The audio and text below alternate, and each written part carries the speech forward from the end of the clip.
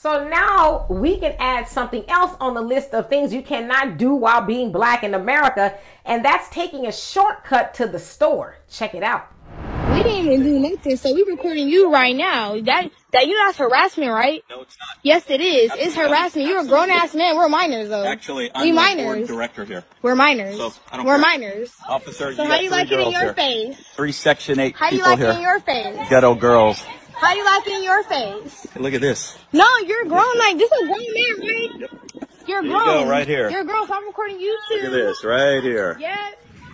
So as you saw there, that was Vice Principal Fred Vidal of Sunnyside High School in Fresno, California, being racist to black girls that were wanting to cut off 10 minutes of their walk to the store by walking through his gated community. Now, he was on the phone with the police, which it sounds like they never showed up, but he was being racist against them. Now, Brijanay and Kyra were two of the girls that were shown, says, well, you know, we didn't do anything wrong. We didn't understand why he was doing that to us. And they live in that neighborhood, actually, Kyra and Brijanay, upwards of 6 years.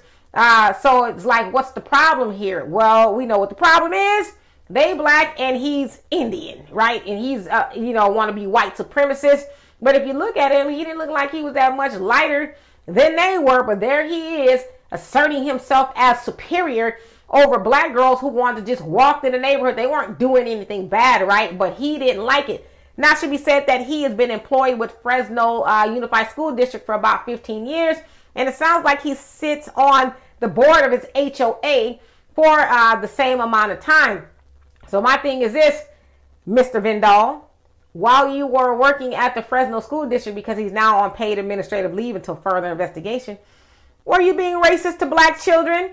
I would venture to say, yeah, you probably was. And I guarantee you there's some black students that will come forward and say, yeah, that's the vice principal we know, right?